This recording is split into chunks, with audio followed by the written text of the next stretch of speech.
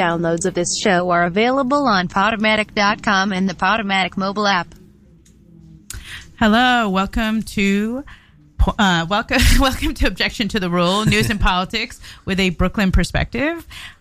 Today is Sunday, September 9th. I'm here with Raymond, and we are expecting a call from Larry Sharpe. Larry, you're on the line?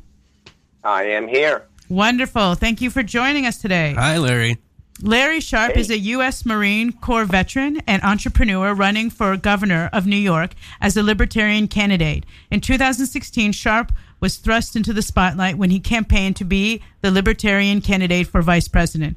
On April 21st, 2008, he received the Libertarian nomination for governor of New York after becoming the first candidate to challenge Democrat incumbent Andrew Cuomo in July of 2017. Welcome to the show, Larry.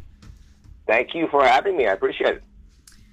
It's great to have you here, Larry. My name's Raymond, by the way. It's another veteran, Army veteran, but, you know, we're all in the same boat. Almost as good as me. Almost. Yeah, almost. I've got lots of Marine Corps friends, though, so I think that helps make up for it. No, I'm kidding.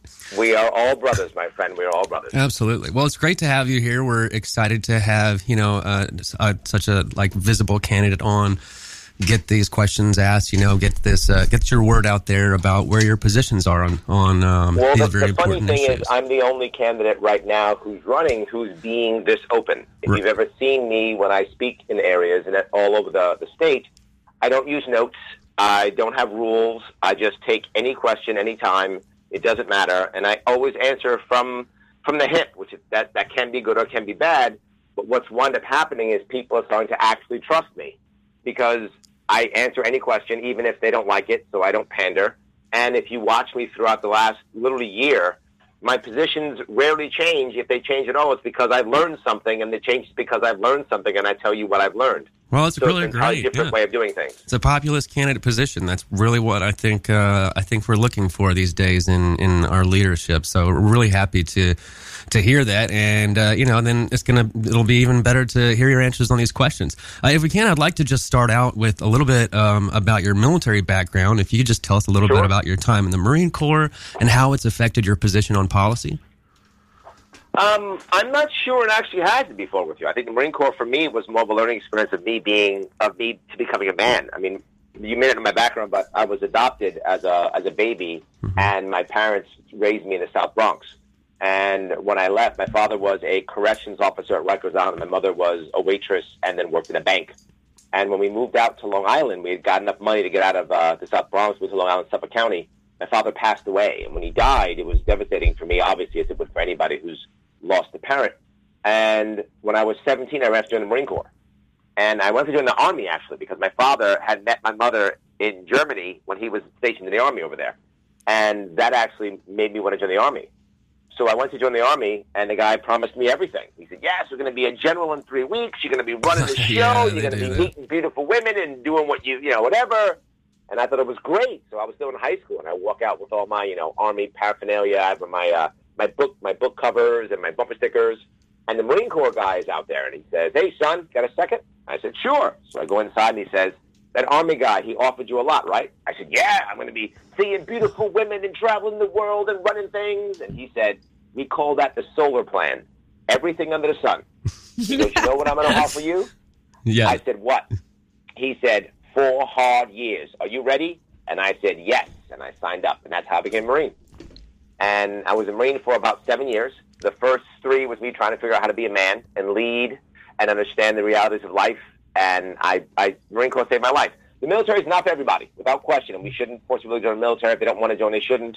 But the reality of it is, for me, it was a very good learning experience. Absolutely. And my second tour in the Marine Corps, I used that to get a college degree and to go into intelligence.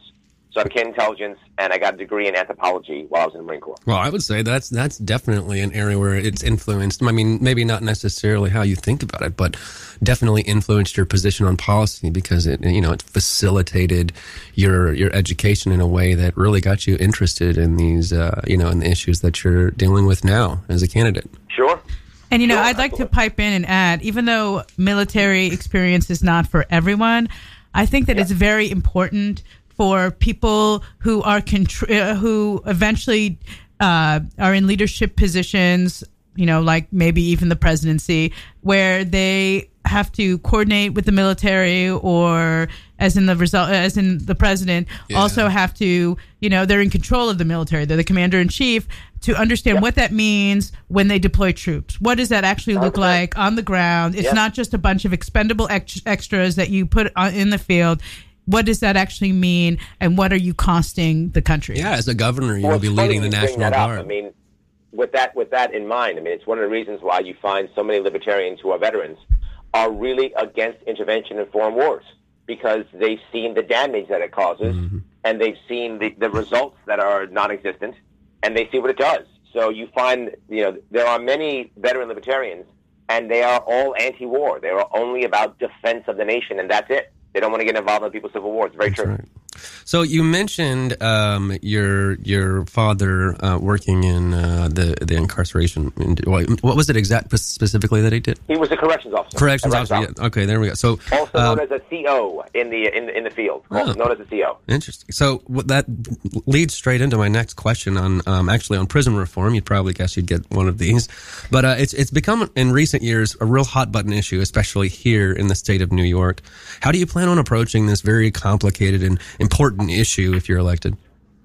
It is, and it's a very valid point. I have an advantage in this regard, in that my father was a corrections officer. My mother was also a convicted felon. So my mother was the victim of the drug war. When I left to go to the Marine Corps, she was unable to handle me leaving and my father's death, and she was initially addicted to legal drugs and then eventually illegal drugs, and she was arrested and she was a felon. I pulled her out of prison when I got to the Marine Corps and got her back up in try to get her back in action with my savings to kind of, get her a car and get her a small place to live, to be on her own again. And it was hard. And when you're a convicted felon, life is tough. And I saw it firsthand. And what I did to fix it was we started our own business. Because when my mom would go out and try to get a job, she'd have to lie on her forms all the time, hoping that they wouldn't find out. And when she had a job, she was basically a hostage to that job because she was afraid if she lost it, there was nothing else to get. So because of that, I said, that's it. We're going to start our own business. And when you're an entrepreneur, there's no one to fire you. Yeah, so that's true. We became our own boss. And I'm an entrepreneur now to this day, but this is my third business. My first business was with my mom, myself, and my stepdad, and we became truckers. We were truck drivers. We became owner-operators for 2 vehicles. And with a small company, did a bunch of deliveries throughout the Northeast. Yeah. And that's what we did. Because we thought that was the best way of doing it. So I see both sides of this. And the problem is most people don't. Right now, when it comes to criminal justice, we are stuck with 2 types of black and white thinking. The first one is every CO is evil and every criminal or every inmate is a victim. And the other one is every criminal is, a horrible person. Every CO is an angel. And neither of those are true. The reality of it is there are people in prison who really should be in prison and probably should never get out, but at least should stay in as long as possible. And there are people who should just pay that to society and get out and have a second chance like anybody else. My mother is one of those people. And the third one is someone who should not be in jail at all. They shouldn't be there. The problem is I don't know which one is which. And we have decided in New York State to, instead of enlisting the corrections officers to help us make this happen, punishing them and calling them the bad guys and creating an environment of apathy. This is the problem. So now we have the people who control the inmates in a position, in an environment of apathy, which makes the inmates who don't deserve to be punished get punished, which makes the SEALs get punished.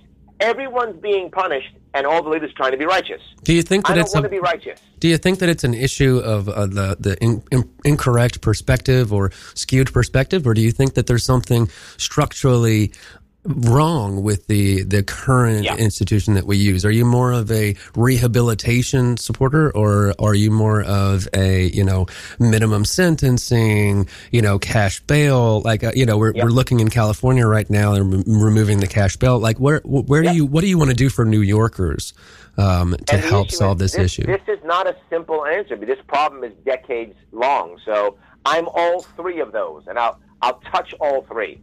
Getting people into prison, people in prison, and then out of prison.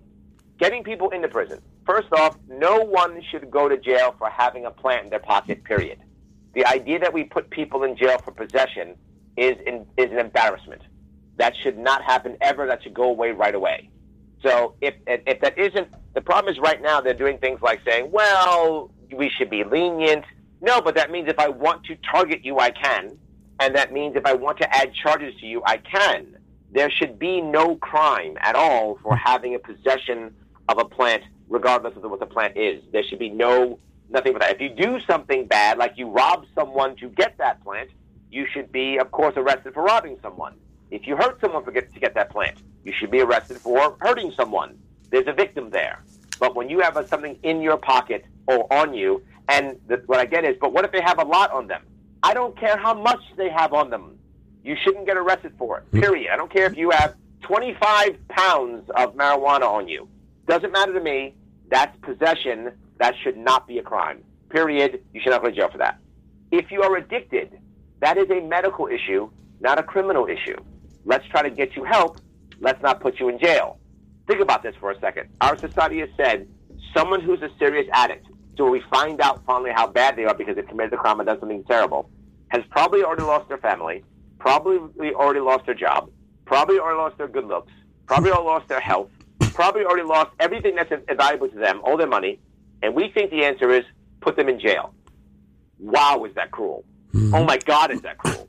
And expensive. So how about instead we don't do that? How about we try to help them? That's getting them into jail. But once they're in jail, how do we deal with that? Well, without question, we have to have corrections officers as part of this plan. Because if we have unhappy guards of the inmates, we're going to have unhappy inmates. That's for sure. So when we start to do things to help the inmates, we need to stop just bringing in outsiders and deciding that they're the right answer. What does that mean? Example was the idea of giving inmates iPads, tablets. I'm not against the concept of giving the inmates tablets at all. If some private company wants to give them away for, some marketing piece or something, I don't have a problem with that necessarily. But I do have a problem with not having the corrections officers be part of that discussion and part of how we implement that. And we haven't done that, and that's why we have problems and things get worse. Mm-hmm. Let me interject real quick and ask about how do you feel about Rikers and the closing of Rikers? Because that's a local issue that we have spoken about in this show. Mm-hmm. Yes. The concept, and this is very clear, I want to make sure the concept and the practice. The concept of closing Rikers Island, I don't have a problem with. The actual plan is basically non-existent. They can't just go, we're going to close it in 5 or 10 years or whatever, and not have a real plan. There has to be a real plan on how to deal with all the aspects of it, meaning how are we going to put it in the right neighborhoods, who's going to pay for it, all these things. And the plans I've seen have been a lot of hope. And I want to see a real plan. If I don't see a real plan, I'd rather reform Rikers, specifically at the top, and then also with bail reform. So when we realize Rikers is not a prison, it's a jail. And that's a huge difference. Most people don't understand that. They think it's a prison. It's a jail, which means it's a holding pen. Mm-hmm. And reforming cash bail would really make a difference.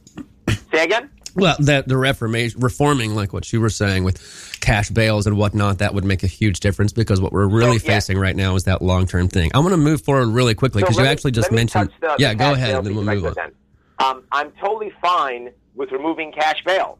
If you think that there is someone who is a flight risk, that's okay. You know what you do? Put an ankle bracelet on them. I don't have a problem with that. If you want to charge them for the ankle bracelet, I'm okay with that, but you charge them assuming they're convicted. If they're convicted, that goes as far as your fine for paying for the ankle bracelet, because if you're convicted, then you deserve the ankle bracelet, and you should pay for it. Absolutely. But if you're not convicted, I don't have a problem with it. I think the ankle bracelet is like $9 a day or something like that. I forgot what the price is.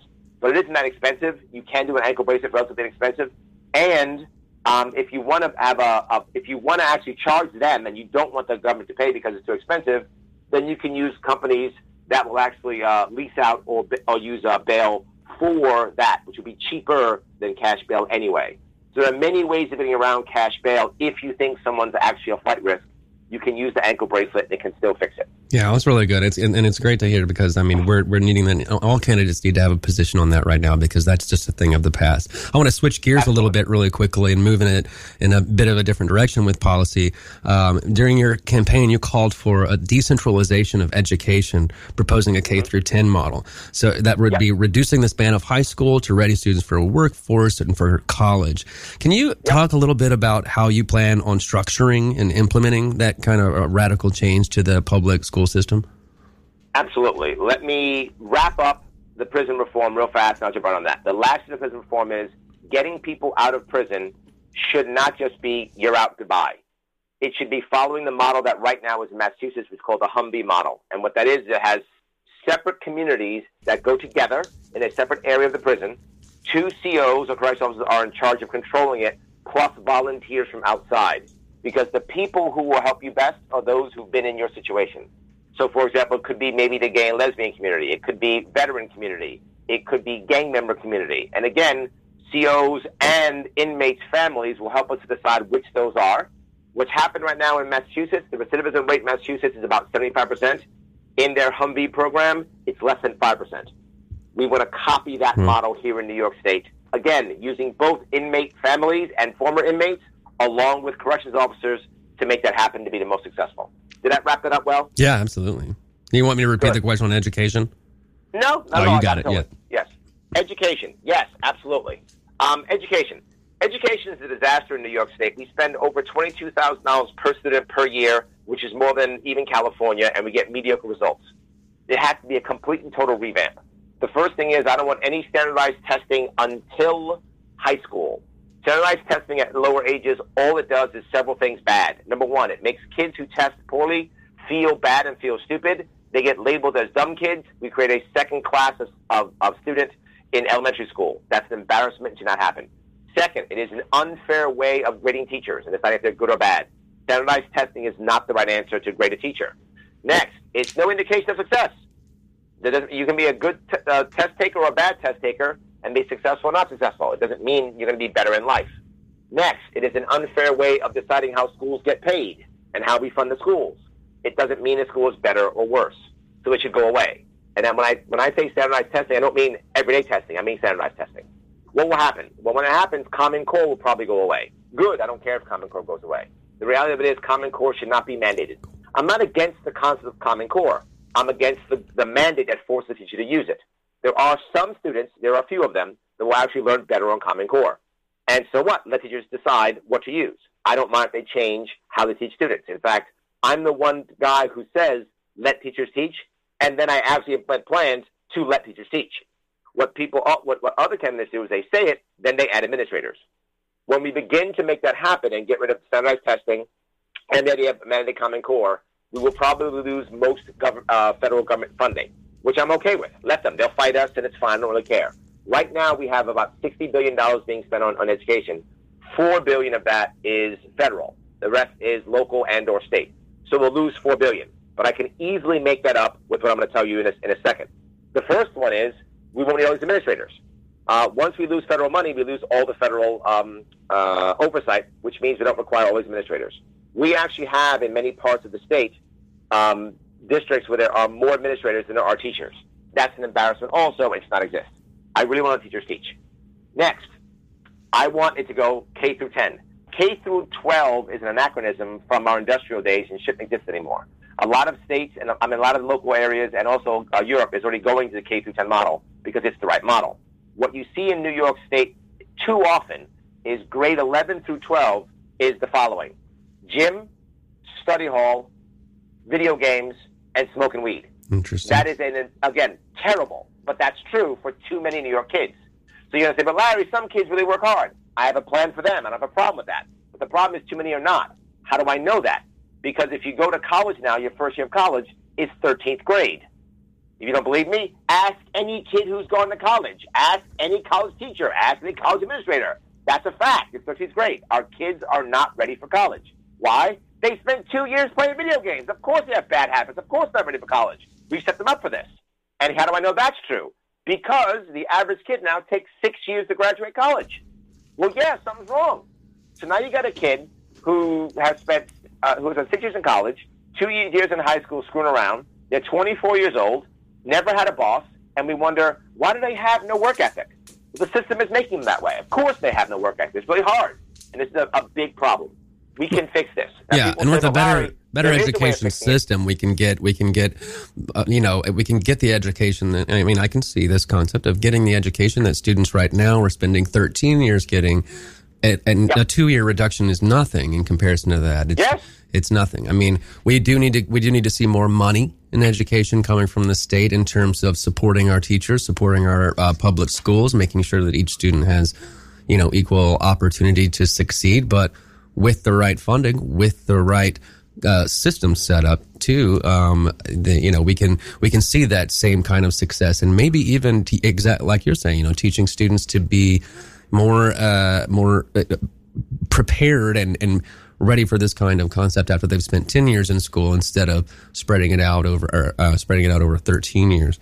Absolutely. Yeah, I want to really quickly, just so we have time, if you want to wrap up real quick, and then I want to move on to one last question, if we, so that we can get some more out of you on the show and to get our listeners to know more about our libertarian candidate. The piece here is once you're in 10th grade, now you can go off and do 5 different things. One, you can go to a prep school. If you think college is for you, no worries. Go to a prep school, 2-year prep school. That's amazing. You go there and you're ready for college. You can rock and roll.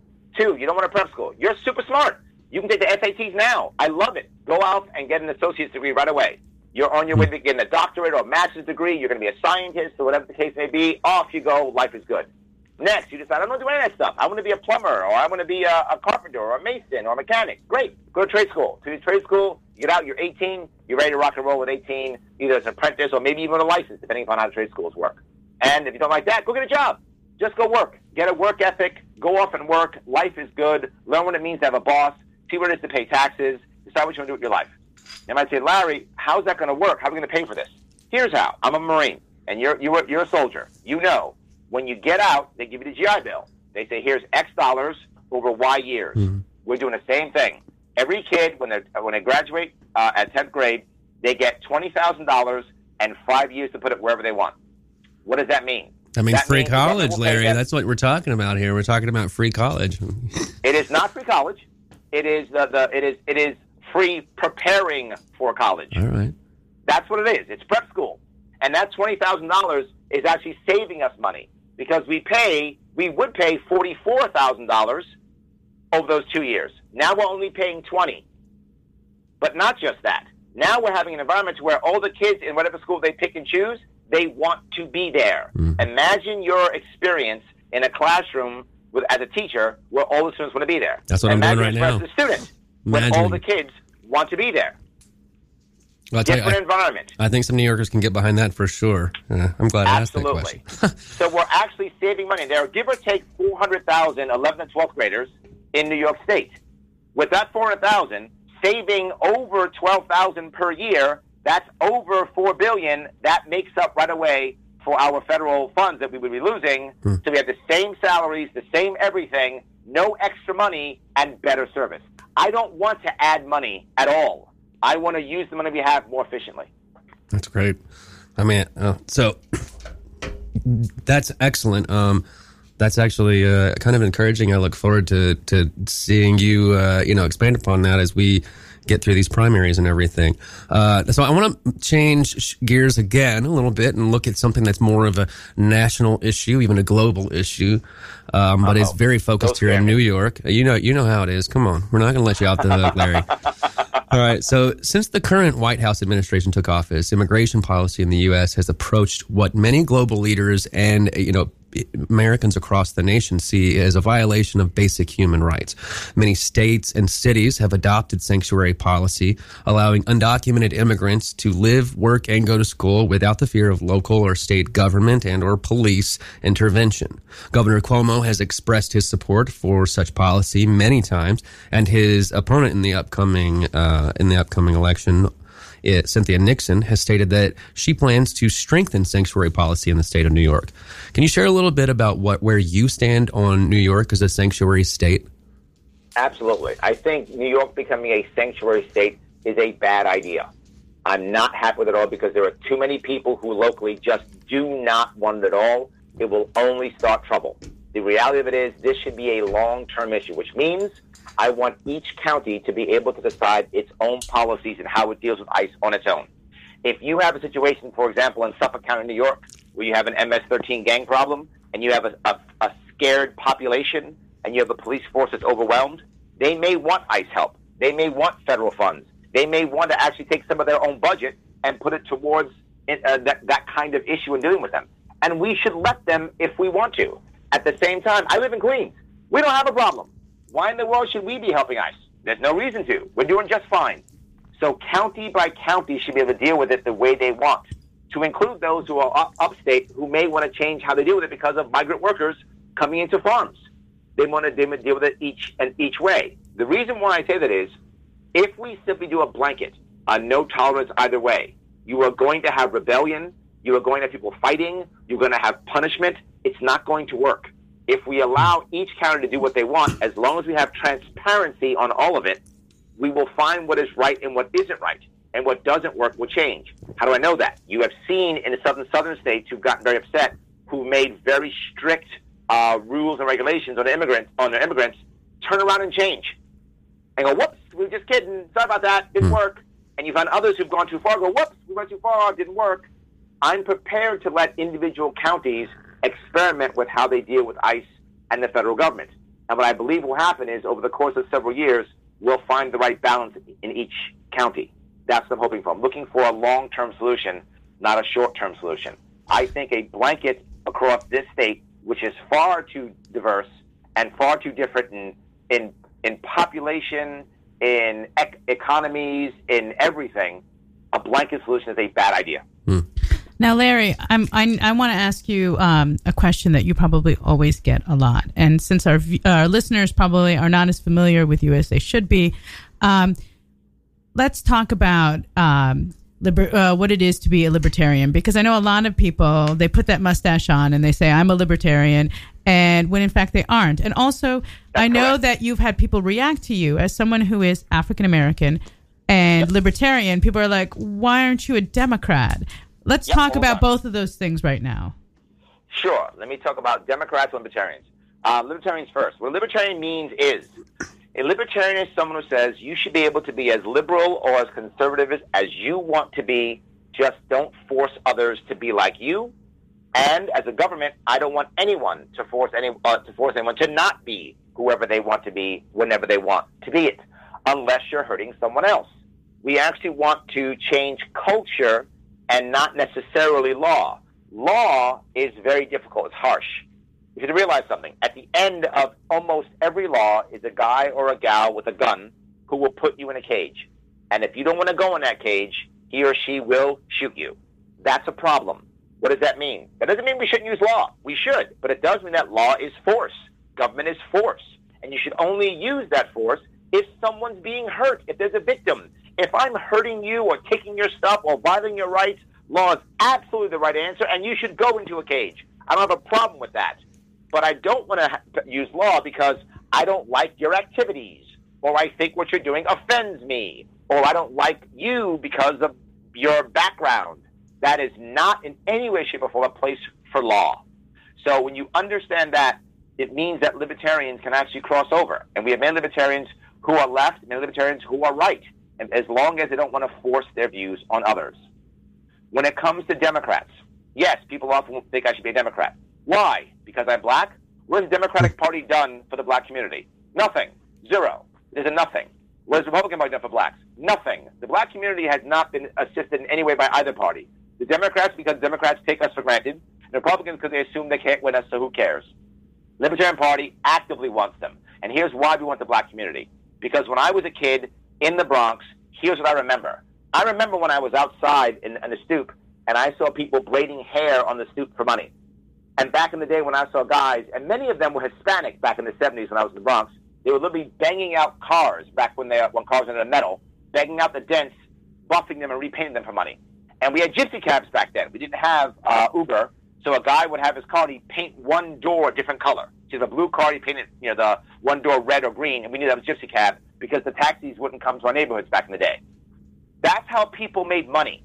That's gone away. Why? Licensing, regulation, local rules and laws. We now have laws that we have regulations now in licensing for walking a dog, for braiding hair. That's Democrats.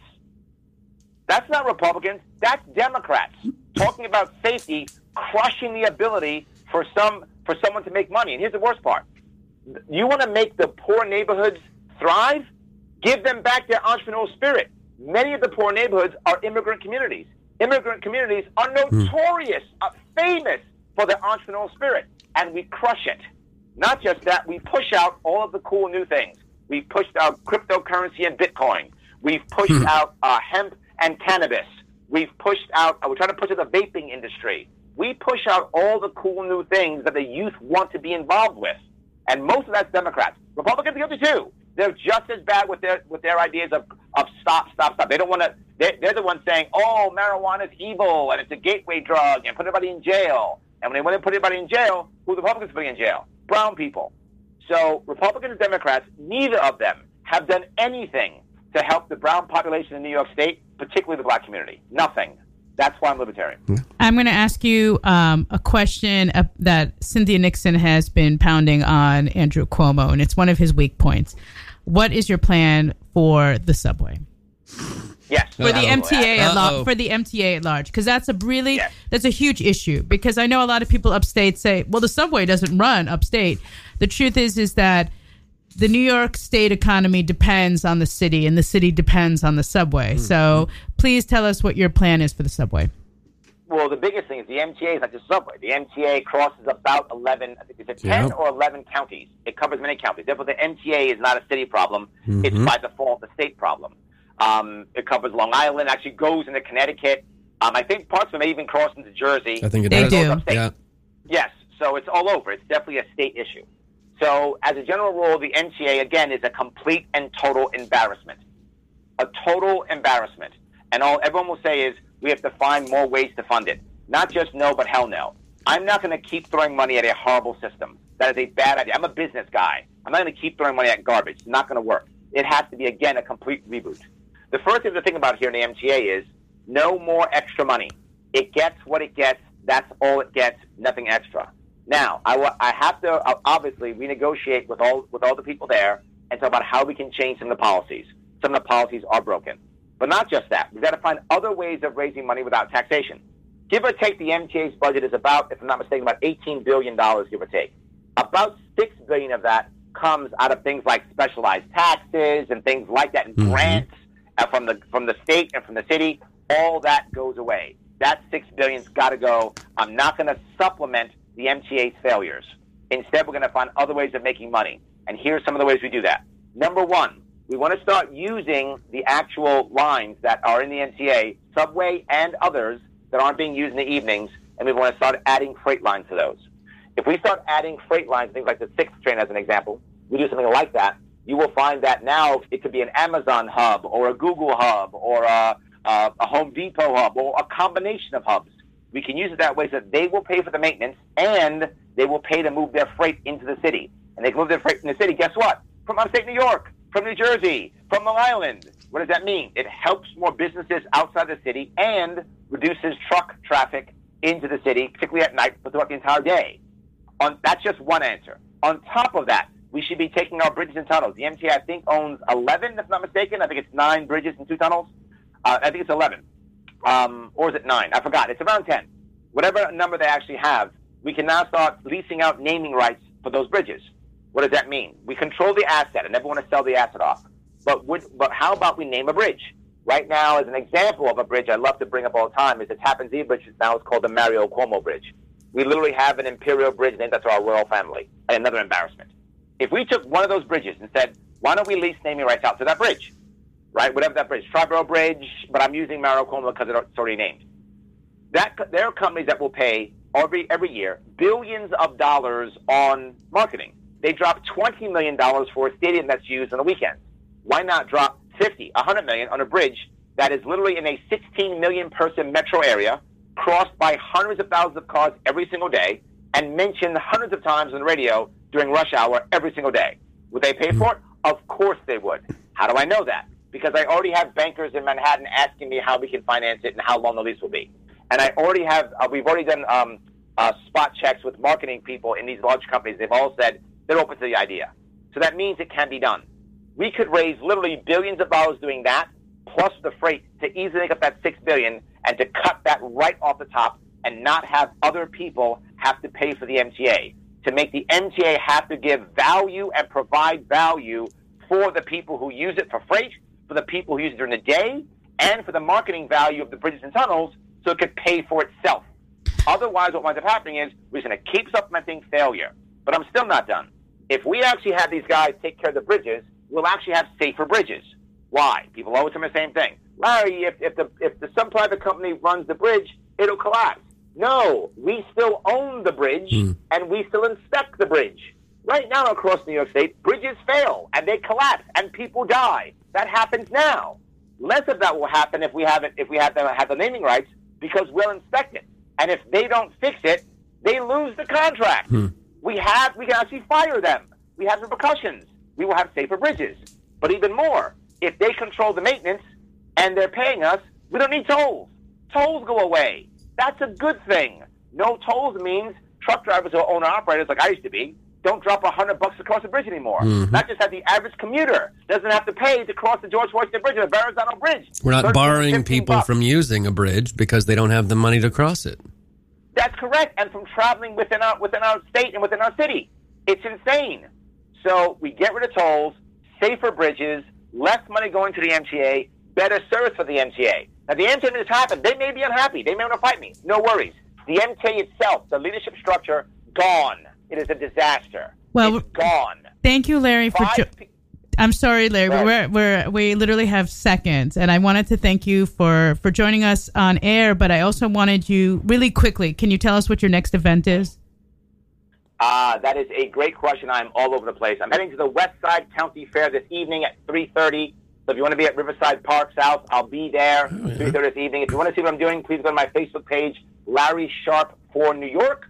Or go to my website, LarrySharpe.com. That's Sharpe with an E, and the E stands for electable. Like it. Thank you for joining us. Thanks, Larry. Good luck. Thank you. Have a good one, guys. You too. For the rest of the show, next we're going to hear an interview by our co-host, Violet Barron, with Zelnor Myrie, a New York candidate running for the New York State Senate in Brooklyn District 20, spanning several neighborhoods in the borough. Zelnor's primary race is this Thursday, September 13th. Go out and vote. And he's contesting a long-standing but controversial incumbent. Let's hear how he sets the race up and how he plans to shake things up. Do it. So I've been reading up on your campaign, and it sounds like there's a lot of exciting stuff going on. You must be super busy as we get closer to the election. Yeah, we're 18 days out. It's kind of hard to believe that it's that close.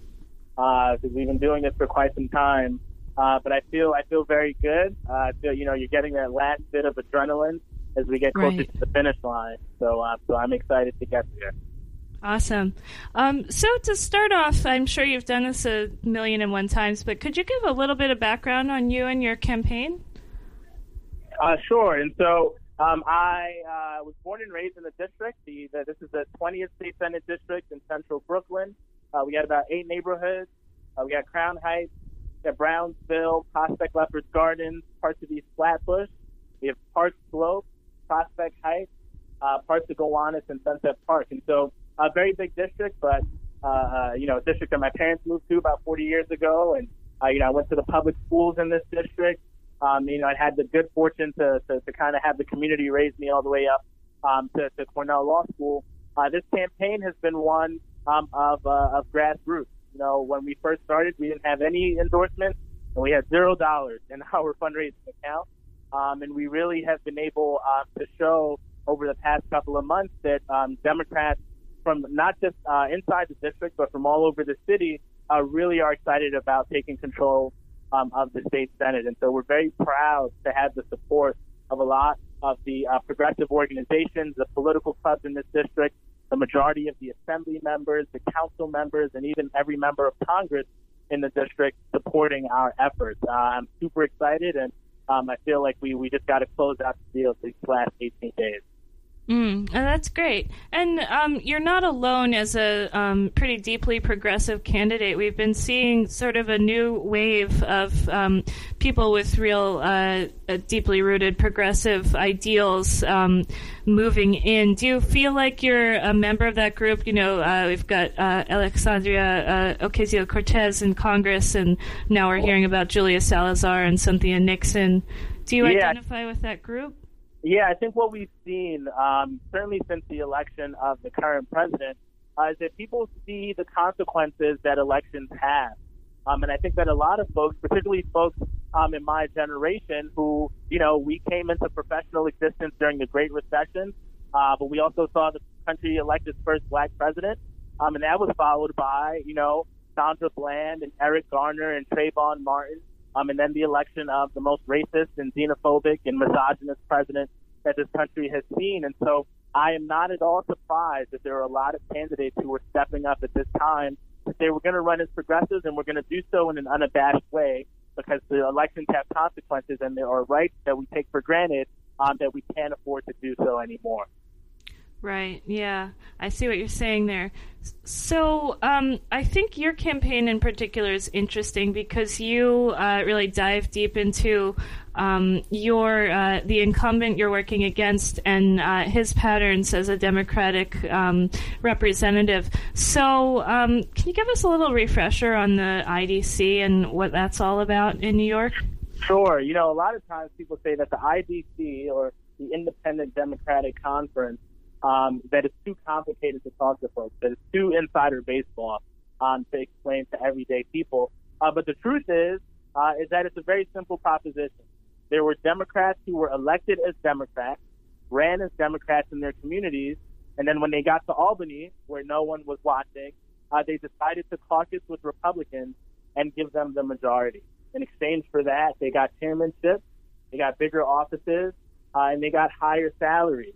And I think for a long time before the election of this current president, there was a sense of apathy around local politics and around these group of rogue Democrats who decided to caucus with Republicans. But I think people have turned their attention inward. People are upset about that. There's a sense of betrayal. And the truth is that even if for whatever stated reason you thought this was a good idea, certainly after the election of Donald Trump to the White House, one would think that you would not want to associate yourself with, much less give power to the party of Donald Trump. And that's exactly what my opponent did. Right. And what was the name of your opponent right now? Yeah, so his name is Jesse Hamilton. Okay. And, I think it's kind of jarring to hear about every time I hear about the IDC, because I think of New York as a pretty solidly blue state, and I think of Democrats as working in progressive interests. So I don't even know how it's possible that we could be in this situation. It's so much. Yeah, no, I share your frustration because here in New York, Democrats, by registration, outnumber Republicans 2-1.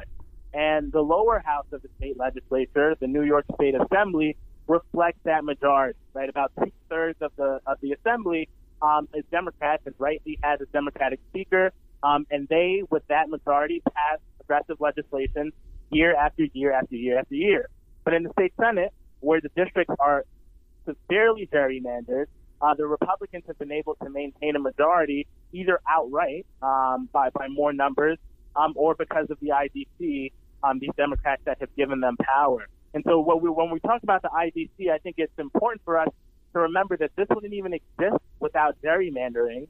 And so not only do we have to get rid of these fake Democrats, but the next time that we're drawing the districts, we have to be very cognizant of the fact that if not for gerrymandering, the Republicans wouldn't have any shot. Right. Yeah, I think that one of the biggest arguments I hear or I have heard for the IDC is that, this is just politics. Like, it was formed at a time when there was more of a Republican presence for voting in New York State Senate. But just in general, if you want legislation to pass, you have to work with the opposition. And I'm curious what your thoughts are on that ideology. Yeah, I think, it is really a misdirection. It is a red herring to say that people who are opposed to the IDC are opposed to bipartisanship. I think there is a material difference between reaching across the aisle and getting up and sitting on the other side of the aisle. Reaching across the aisle is necessary to pass legislation. And even within our own party, there are some Democrats who are more conservative than the folks down here in New York City. That's not what the IDC is. That's what they would like for people to believe they are. If you wanted to work with Republicans, you could have done that within the Democratic majority, but you gave them power.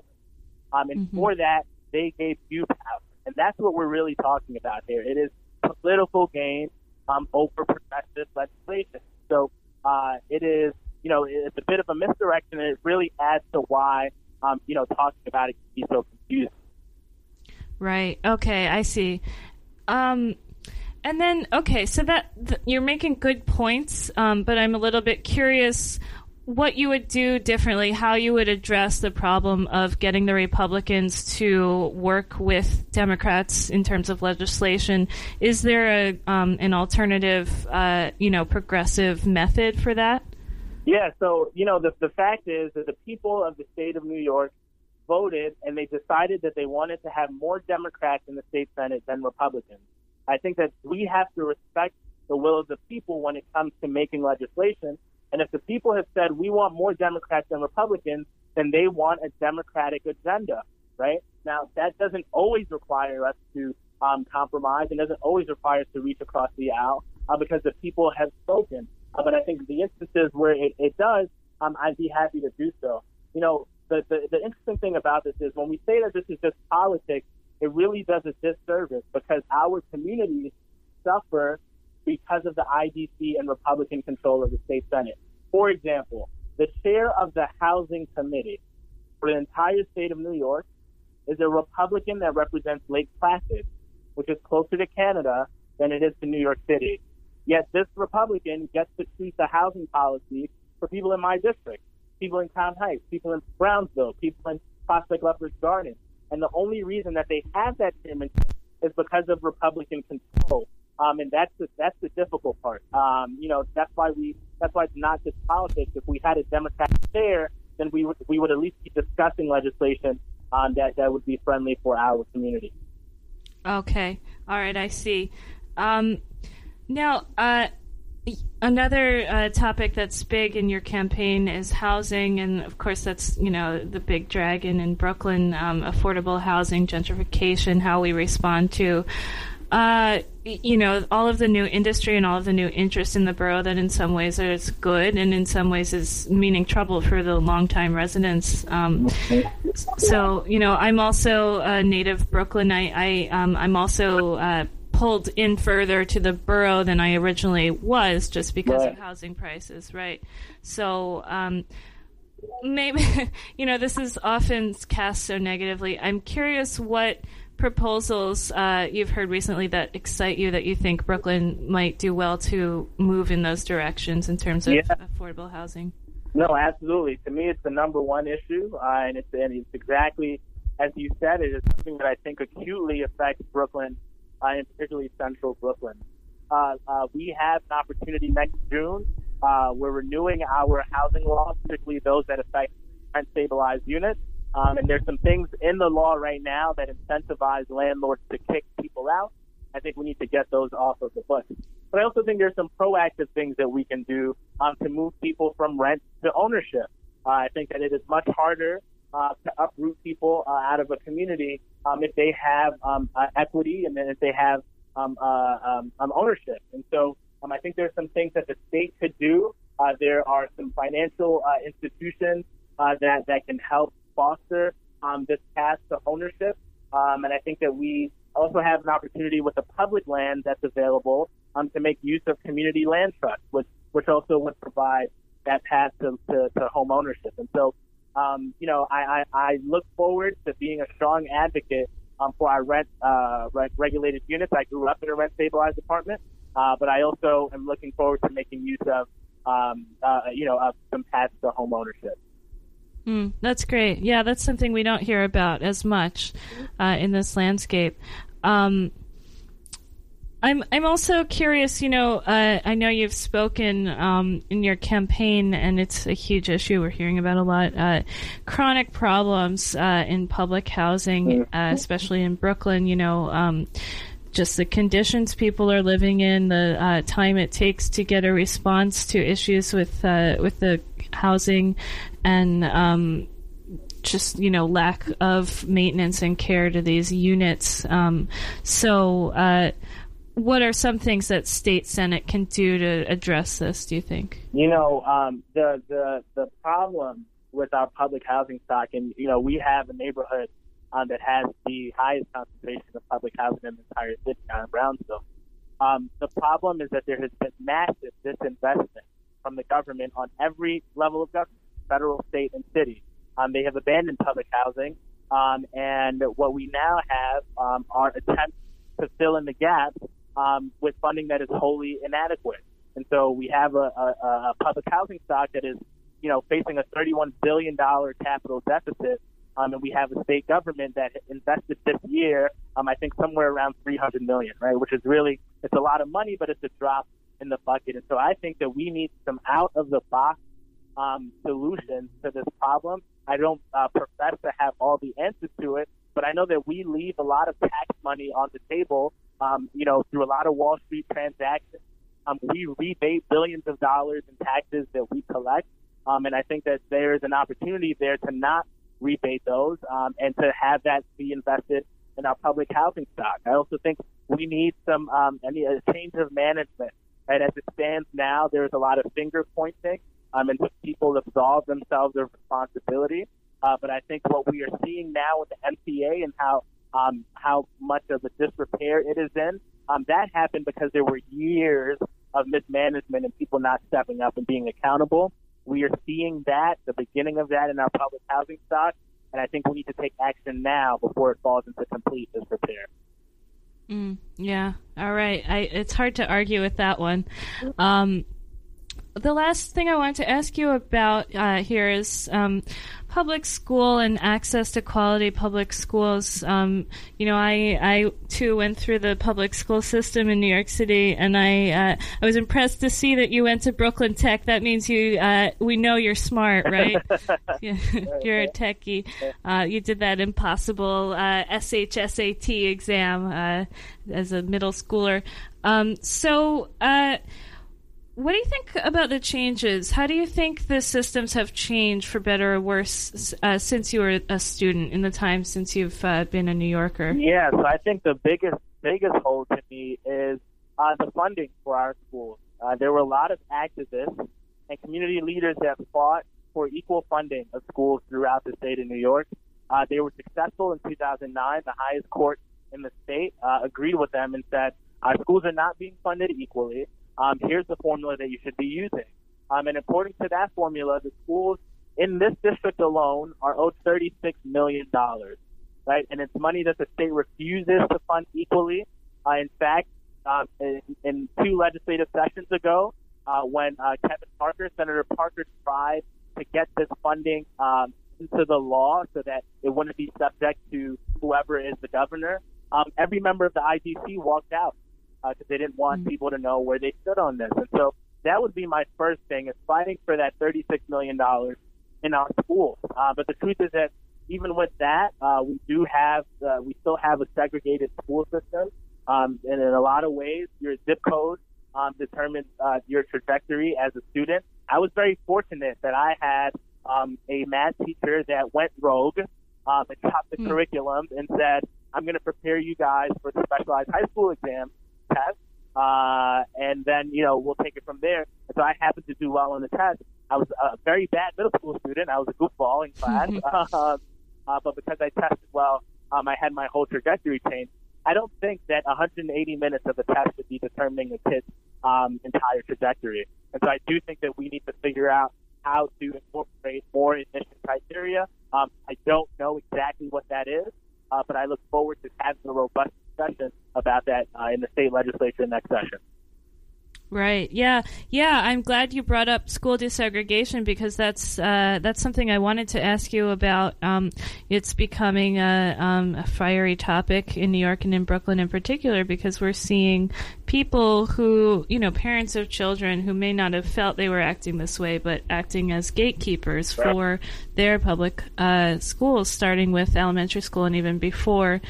And we had some, really in-depth reporting now a few years ago by Nicole Hannah-Jones, I think, who really started to spearhead the issue. So it's such a touchy topic, because I think one of the issues with that is that might be a last frontier for some people who feel that they are liberals, who do want positive social change, but they don't want it at the expense of their children getting those seats that they feel they've earned in these schools. So, I know you don't have all of the answers, but I'm curious what your thoughts are on that piece of it. Yeah, I mean, we're seeing some of that in our district. There was just a desegregation plan put forward in School District 15, which covers the Park Slope and Sunset Park section of our district. That I think the in principle was great. I think it's a tough issue because my personal experience in my district is that when I went to PS 161, it was a very good school, and we were a school that the majority of us were either at or below the poverty line, but we were some of the best state test takers in the entire state. We were like in the 95th percentile, and that hasn't been the case recently. And it's hard to say exactly why that is, but I to think that I'd be able to send my kids to public schools in this district and be very proud of that and not worried about what their trajectory would be. And so I think it speaks to kind of just a larger issue in the Department of Education in not just investing financially in our schools, but making sure that we're bringing them all up to par. So my dad is a public school teacher, has taught special education for the past 17 years. And I think that, kind of hearing his experience in the classroom, and, him being able to talk to the kids as a black male, I think is also something that we need to be cognizant of. We don't see a lot in my community, a lot of teachers that look like us.